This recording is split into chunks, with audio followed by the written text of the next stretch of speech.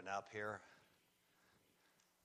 My mom's not feeling well, so keep her in her prayers. That seems to be kind of more of a recurring theme. So the doctor said there's really nothing they can do, so just keep her in your prayers. I talked to Christopher. Rebecca fell a couple weeks ago, had a concussion. She's still struggling with dizziness, so keep her in your prayers. Gary, still hoping that the shot helps him with his back. And then they're leaving for Florida this week for a month or so. What is it? Kara Landis. It was an accident, automobile accident this week, and I think she's very sore. So keep her in your prayers. She what? She had a concussion? Okay, I didn't know that. Concussion, so, okay. All right, I did know that, and I forgot already. So, any other prayer requests? Jerry?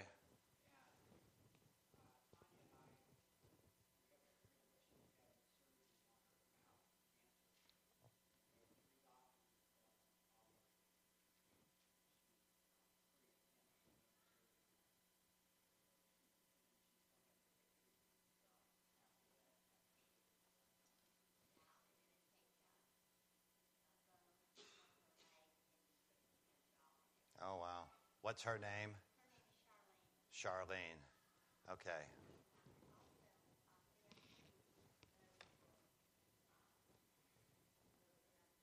Issue 1, yes. Yes.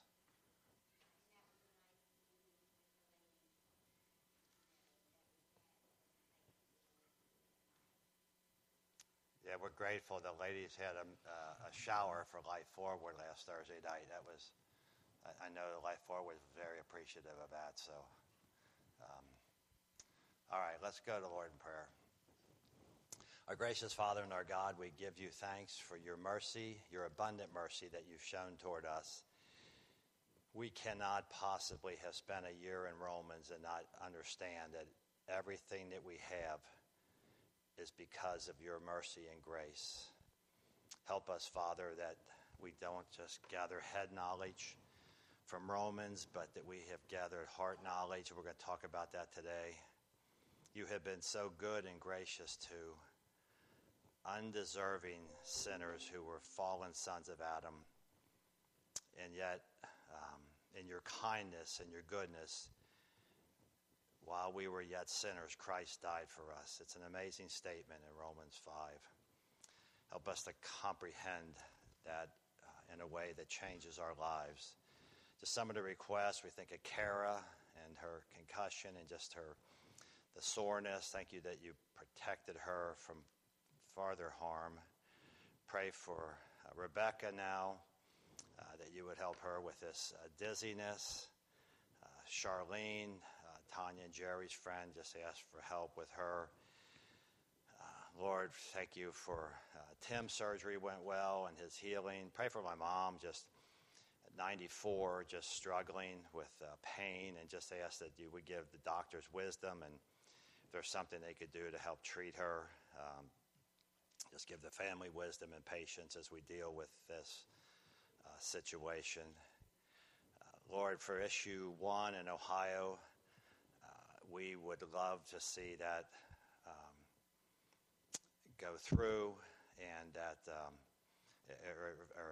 no vote there on issue 1, and just ask that you would that it would go for the church, that abortion would not be legalized in Ohio as the new amendment would allow to this Constitution. It is really beyond reproach to read it and to see the extent of it and the depravity of man, and just ask that your name would be honored. Lord, we trust you, and we ask that your will be done. Pray for one that may be here today that has not received Christ as their Savior and Lord, that today would be the day that through repentance and faith they would turn their hearts to you. And we ask that your name be glorified in our worship service to follow. In Jesus' name, amen. Before I go to Romans 15, I just want to read two verses in light of, or a couple verses in light of the current events. Whatever your political view is on Israel, let me just read this. This is from Psalm 122. It says, "Pray for the peace of Jerusalem. May they prosper that love you." So there's just a reminder there what you think Israel's future is. We are commanded in the scripture to pray for the peace of Jerusalem. And we can't have gone through Romans too long ago when Paul says, "I say then, has God cast away his people? Certainly not, for I am an Israelite, the seed of Abraham, the tribe of Benjamin. God has not cast away his people, whom he foreknew." And so, again, just a reminder that it's a horrible situation over there in Israel, but pray for the peace of Jerusalem and those that are involved in this terrible attack over there. So, all right, let's move into Romans 15 and pick up. Let's start with verse 1. I have a volunteer to read 1 through 7. Any volunteers? If not, you're going to have to listen to me. So, Mick, thank you. Yeah, chapter 15, 1 through 7.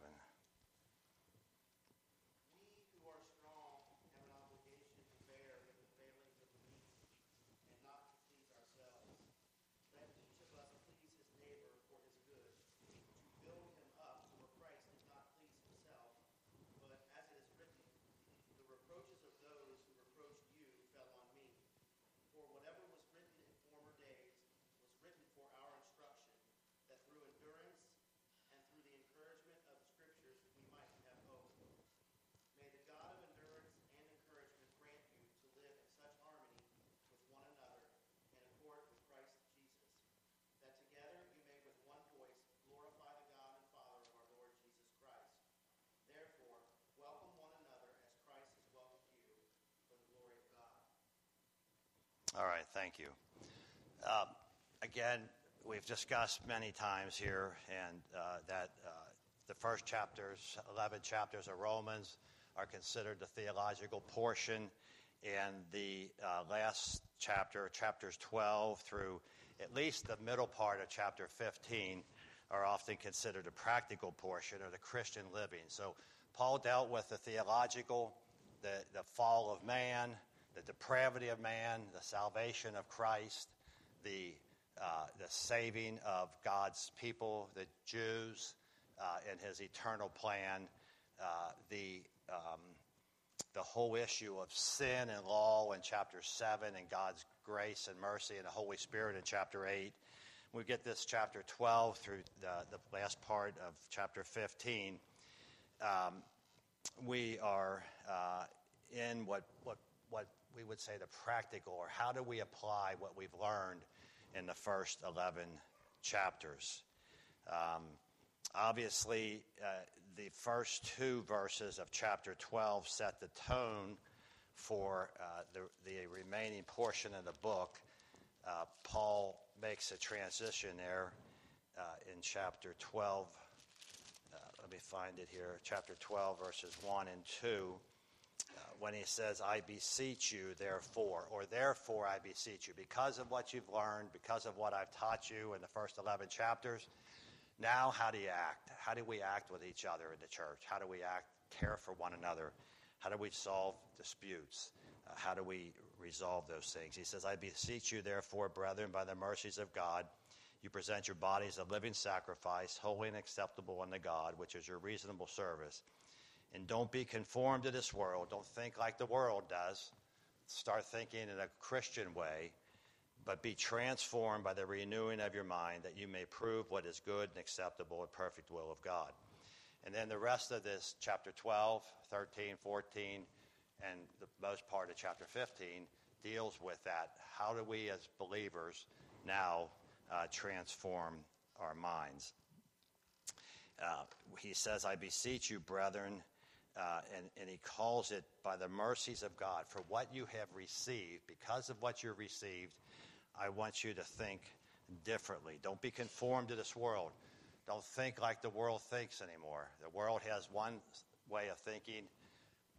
The church has another, and we're going to talk about that today, how the church and the world think differently. If you would read Romans 12, 1 and 2, it would sound something like this if you paraphrase it. Because of God's mercy and grace to you, it is only logical or rational that you would have your minds transformed by the Word of God. Stop thinking and acting like the world thinks and start thinking and acting like a new creation. That's what Paul was trying to get us to think about. And so as we're dealing with these subjects in chapters 12, chapter 13, chapter 14, dealing with foods and days and feasts, and here in chapter 15 about with the weaker and stronger brothers and sisters, he wants us to think differently than the world thinks. Think like a believer thinks.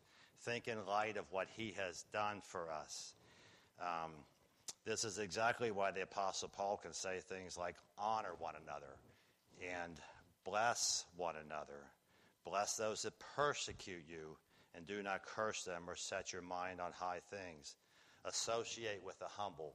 That's what Paul has been teaching us in chapters 11, 12, 13, and 14. He says here, do not be wise in your own opinion. Repay no one evil for evil, and as much as depends on you, live peaceably with all men. These are all transformed minds. These are the minds, the way the believer thinks. He thought differently as an unbeliever. Now our minds should be transformed because of the mercies of God. Chapter 13, honor those in authority over you. They are appointed by God. Pay your taxes. Paul is clear about it, that we are love your fellow neighbors and friends. Do no harm to them. Again, this is the way a transformed mind thinks. It's different than the world. Chapter 14, don't argue over trivial things in the body, especially when it comes to days or dietary things.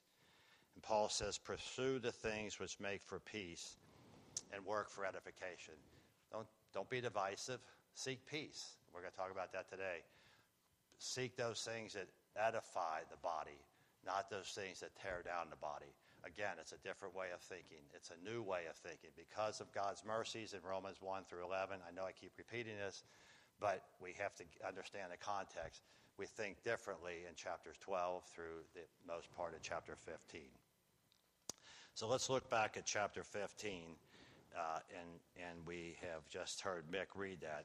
This is certainly a different way of thinking here than the Christian perspective for those who are strong to help those who are weak.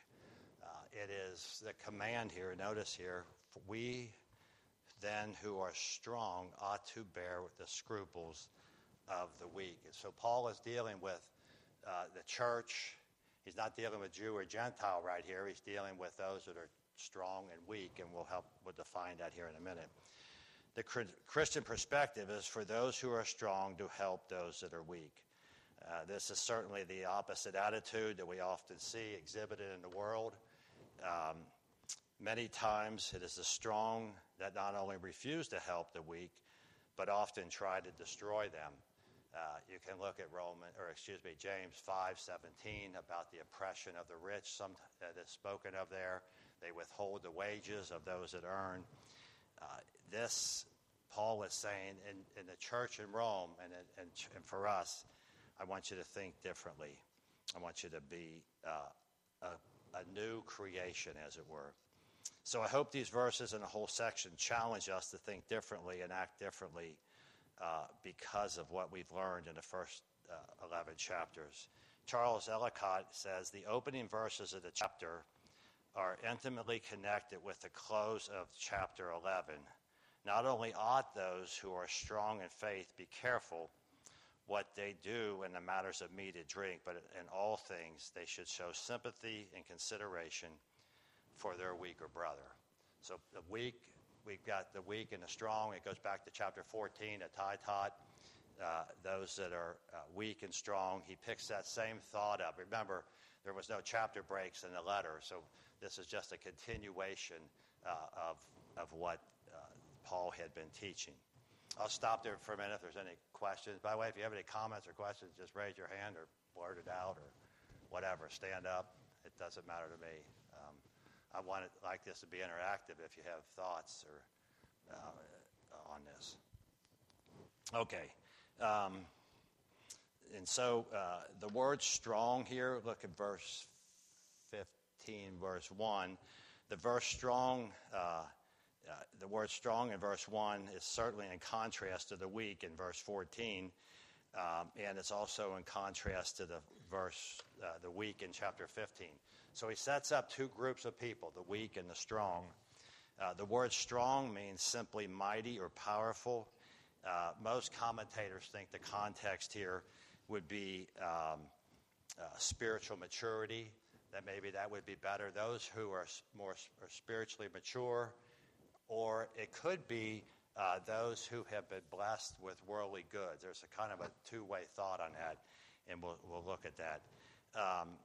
But it means powerful. Again, I think it has to do with spiritual maturity, but I think it also has to do with financial, what you've been blessed with. John MacArthur says the word ought. Notice there in verse 15 or chapter 15, verse 1. Then those who are strong ought to bear. Ought to bear. Don't miss that. MacArthur says here the word ought has the basic meaning of owing a debt or having a strong obligation. So this is not an option for those that are strong. This is a responsibility. It's an obligation, as MacArthur would say. The word bear here means to pick up or carry a weight. It's used in Mark chapter 14, verse 13, of carrying a pitcher of water. So the idea here is that those who are strong, either spiritually or maybe financially, ought to have an obligation to bear, to pick up like a pitcher of water, to help, as it were, lift up those with the scruples of the weak. The word scruples simply means weakness. I don't know, some of your translations have that thought there.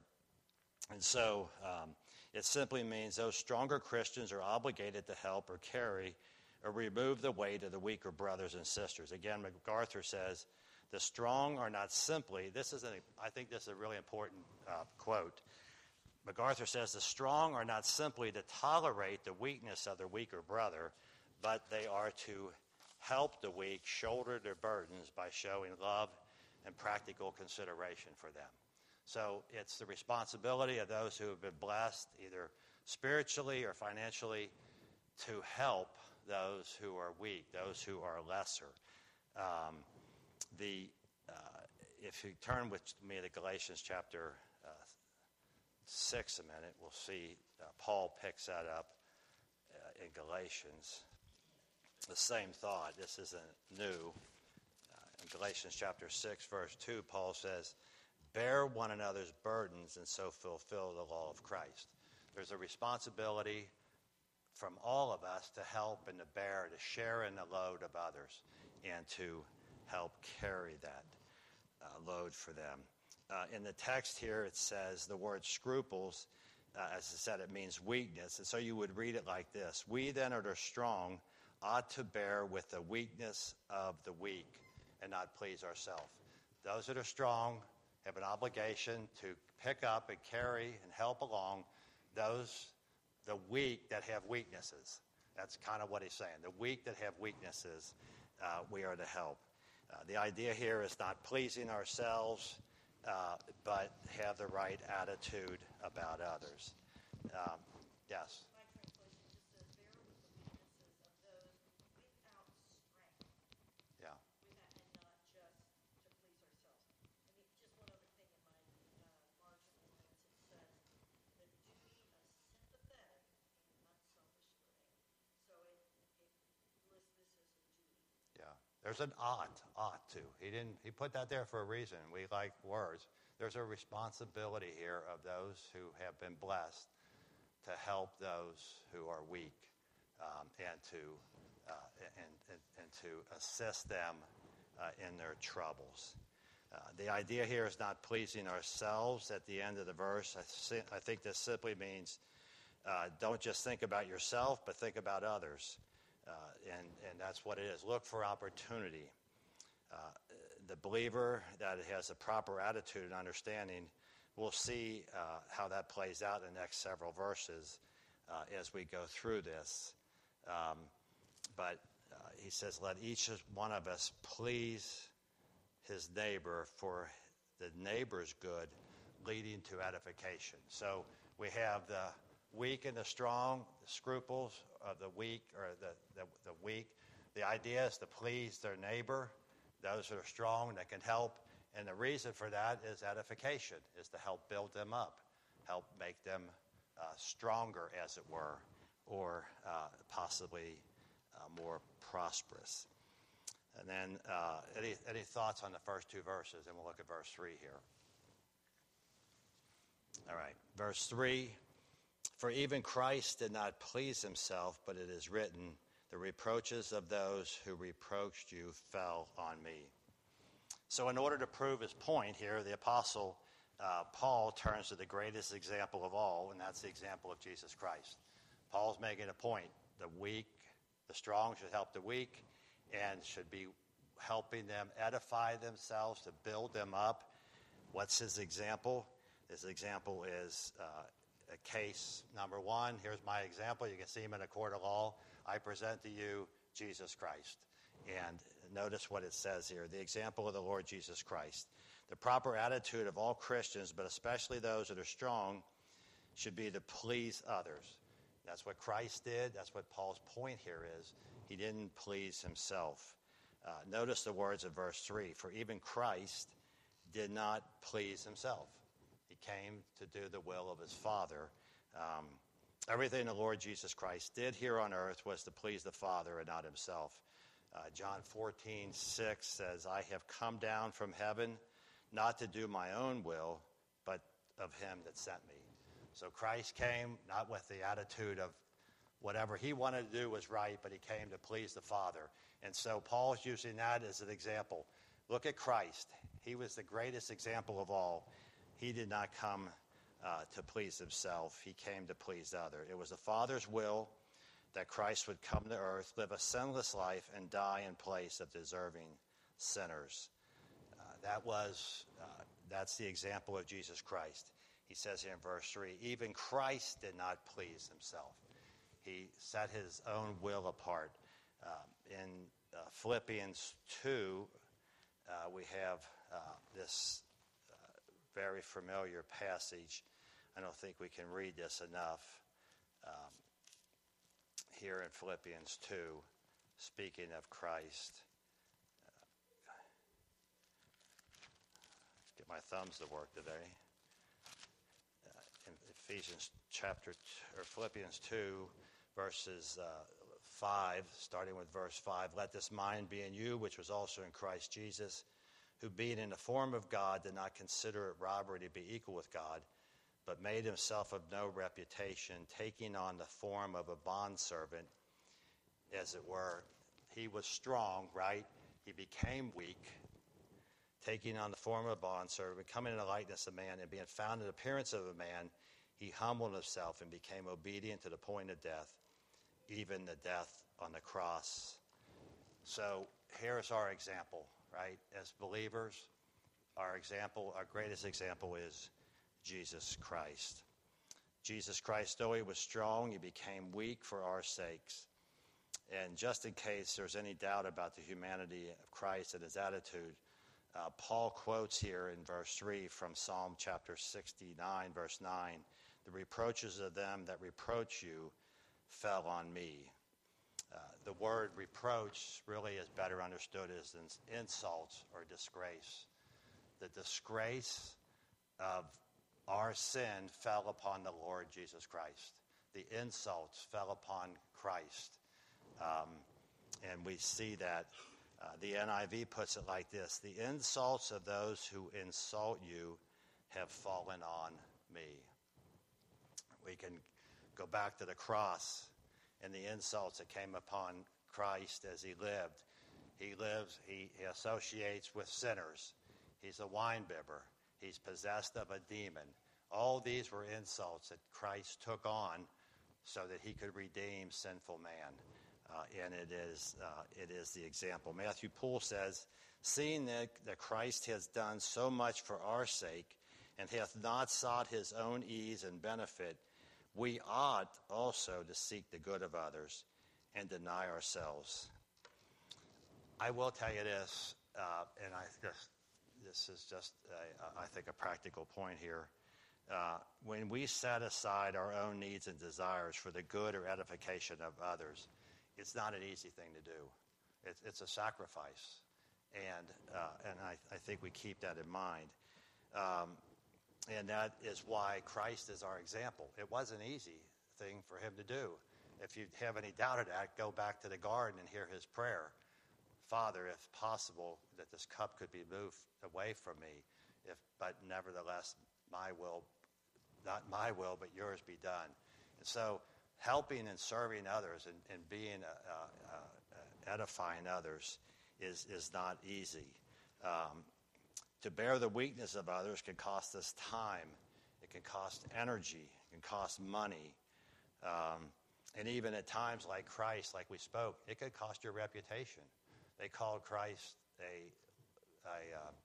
associated with sinners, a wine bibber. And so sometimes in our service, people are going to accuse us unjustly and wrongly, but we go back to Christ. This is the call of the gospel. It's not just what it means to present your bodies a living sacrifice acceptable unto God. This is what part of it looks like, that those who are strong, those who have the means, are to help those that are weak, Christ being our example. Any thoughts or comments on that? All right. I do want to make a couple comments here, kind of parenthetical. Notice the Paul is very clear here.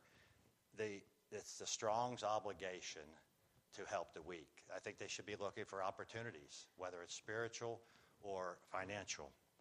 But let me just say a few words about the word entitlement, because entitlement has certainly infiltrated our world, and it's infiltrated the Church of Christ. Make no mistake here about the order of the Apostle Paul has given, and I think this is important. Notice what's not said. Notice it is the strong that have the obligation and ought to help the weaker brothers and sisters. It is never the right or even the privilege of the weaker brother to oppose their wishes and thoughts of entitlement on the stronger brother or sister. You're not entitled because you're weaker. You're not entitled because you have problems. You can't say to so-and-so, "You owe me this." You don't have that right. This is not what the Scripture is teaching. It's the responsibility of the strong to seek out the weak. But it is never the weak that are to say to the strong, "You owe me this." It is you are obligated to pay me. And we have that entitlement in our country for sure, right? Everybody wants something for free. I want this, I'm entitled to it. And it has infiltrated the church. I believe professing Christians that have this entitled mentality are often harmful to the body. It can create an atmosphere of selfishness. I want what you have, and that's dangerous. The attitude often spreads like a virus from one person to another. And then second, it can lead to a division and conflict in the church. Many times people with the entitlement mentality become resentful that they are not given what they want. So there's a warning here to both sides, right? There's a warning to the strong, you ought to help. But there's also a warning that's not given, but it says that you're not entitled to everything. They become resentful at times. They are often expect you to give some kind of discount for their business or service, or ask to provide their talents at a reduced rate or even for free. The strong maybe have financial means. Maybe they own a business. Maybe they have a talent. And I can tell you from personal experience that there are people that expect, not ask, but expect because you have means that somehow it's their right to have part of your means. And that's not the biblical way. This isn't a welfare system. And so does the warning go out to the strong? Yes. If you have it, you're obligated. I think you should look for ways to serve and to help and to edify. But if you're weak, do not ever demand or think you're entitled to anything. You're entitled to what? Hell, right? Right? That's what we're entitled to. And so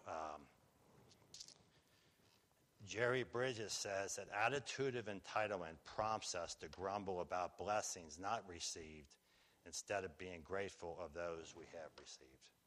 So anyway, I throw that out there. I have seen this be a huge problem. I probably told you the story about a friend of mine that had a automobile repair business, and he went to a different church. And I said to him one day after I hadn't seen him for a while, I saw him for a couple of years, I said, I noticed you closed your business. And his first words were, too many church people. Too many church people. They expected a discount. They expected work to be done for free. I'm not talking about you, Gary. You sold your business. This guy didn't make it that far. But again, it's just not practical, right? It's practical for all of us here. And that's what Paul wants us to see. Be generous if you have it, but don't expect it if you don't have it. Tim?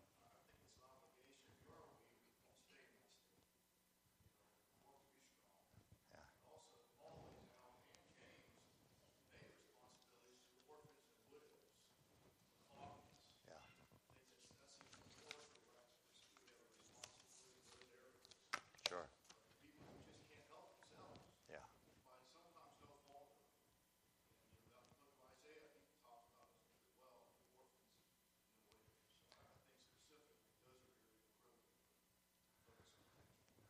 Yeah, I think that would be a part of weakness. Obviously, there's widows that are loaded, and there's widows that aren't. So that's why Paul makes a distinction of widows indeed, right? He uses that word indeed. That means they're broke. And so, yes, you're right, Tim. I think orphans is one. I don't think Paul doesn't necessarily use the weak and strong as financial or spiritual. He allows for both. There's brothers and sisters who are just struggle spiritually, and they need help. They need someone to come alongside of them and to help them and to build them up, to encourage them, to edify them, to help them learn to study God's Word, to teach them God's Word. There are also people who are blessed financially that can come along and help people that need help. And so I think it allows for both here.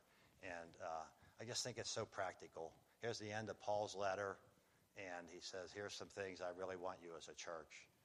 And again, it's for us today in 2000, what is this, 23, right? So, all right. Ty? Some plumbing issues.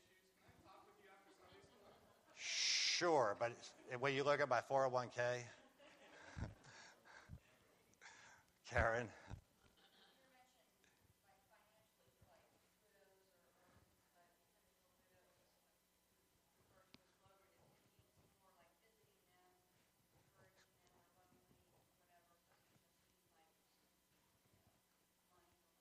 Sure, right, and that goes for really anybody. But yes, you're right. There's widows that don't need financial help, but they need someone to visit them, and someone to maybe take them to the store, someone to help with their chores. You're right, Karen. And so all that goes. There's widows that are broke, maybe that just need help financially. So it kind of covers the whole gamut. But again, it goes to our church. Look around for opportunities to serve. That's really what we're looking at. Yes? I just got a question. Do you think this also would relate over to those in ministry? Meaning, there's sometimes, this church wouldn't necessarily be an example, but there are churches where they're, depending on how many people are in that congregation, there may be people involved in all kinds of ministries, say to the homeless, or this thing or that thing. And those people may be intentionally taking a lesser salary to do those things of service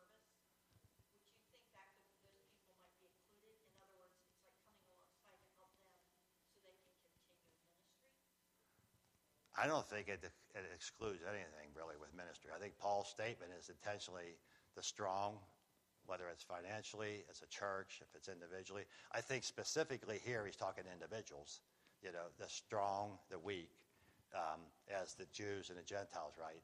But he's talking to individuals.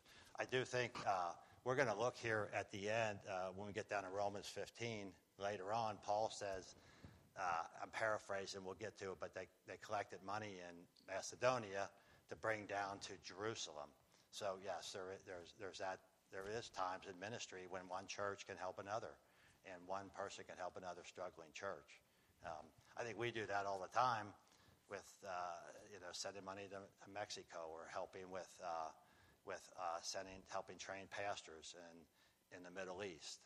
Those are things that we've been blessed financially with. We can do that, but I don't want it just to see it as financial.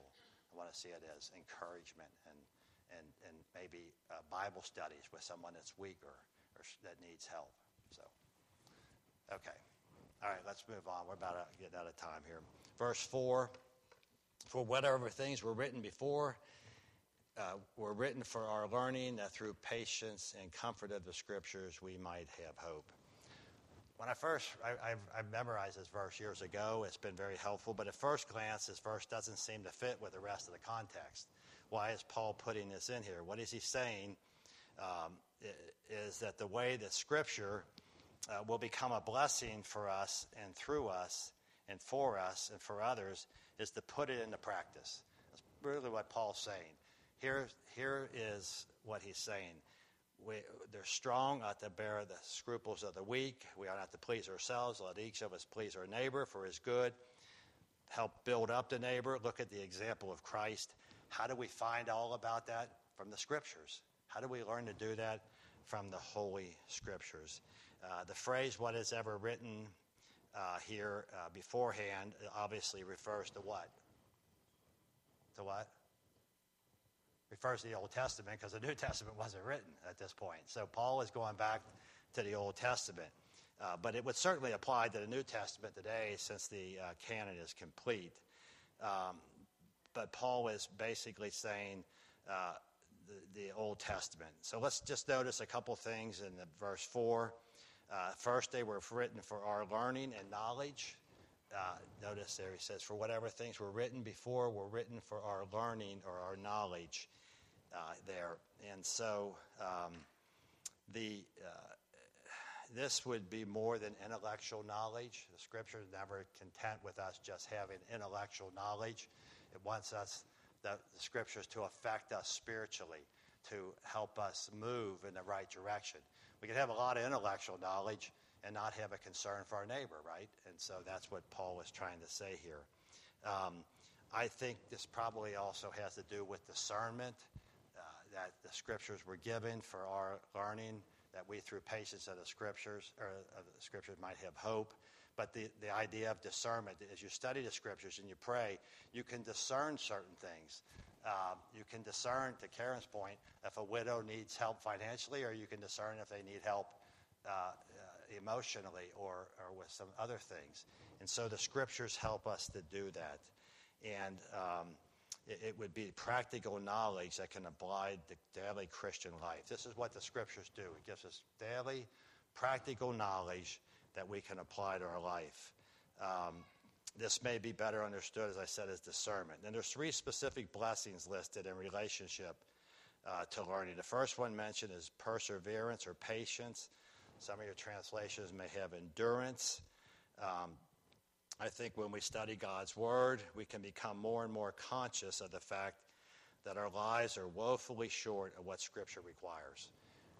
As we read God's Word and we study God's Word and we see what God requires of us as believers, a new creation, I think it shouldn't lead us to pride, but it should lead us to humility. Oh, Lord, continue to work in me. Help me to become more and more like Jesus Christ. Root out the sin and the old in my life and make me like Christ. And so we cannot be satisfied with just reading the Word of God, but we must persevere from one verse to the other. And this is what Paul says in 2 Timothy chapter 2:15. You probably know this, but Paul makes this very point here that he says, be diligent to present yourselves approved unto God. Read God's word over and over, not just for head knowledge. A worker, present yourselves approved of God, a worker that does not need to be ashamed, rightly dividing the word of truth.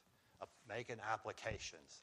Read it, learn it, apply it to your life, apply it to the situations that you are in your life. And then he says here, I'll just stop with this. The second thing mentioned here is comfort and encouragement. Certainly all of us have favorite verses that comfort and encourage us. Maybe we'll close this week, and when we pick this up, maybe you can come back with some verses that comfort and encourage you. What are some verses that you keep going back to that strengthen you, that encourage you? And maybe we'll talk a little bit about that next week or in a week to come. So if you have any questions, see me afterwards, and I'll be glad to at least listen. And if I have real hard questions, you can ask Gary. So, all right, thanks for your help or your time this morning.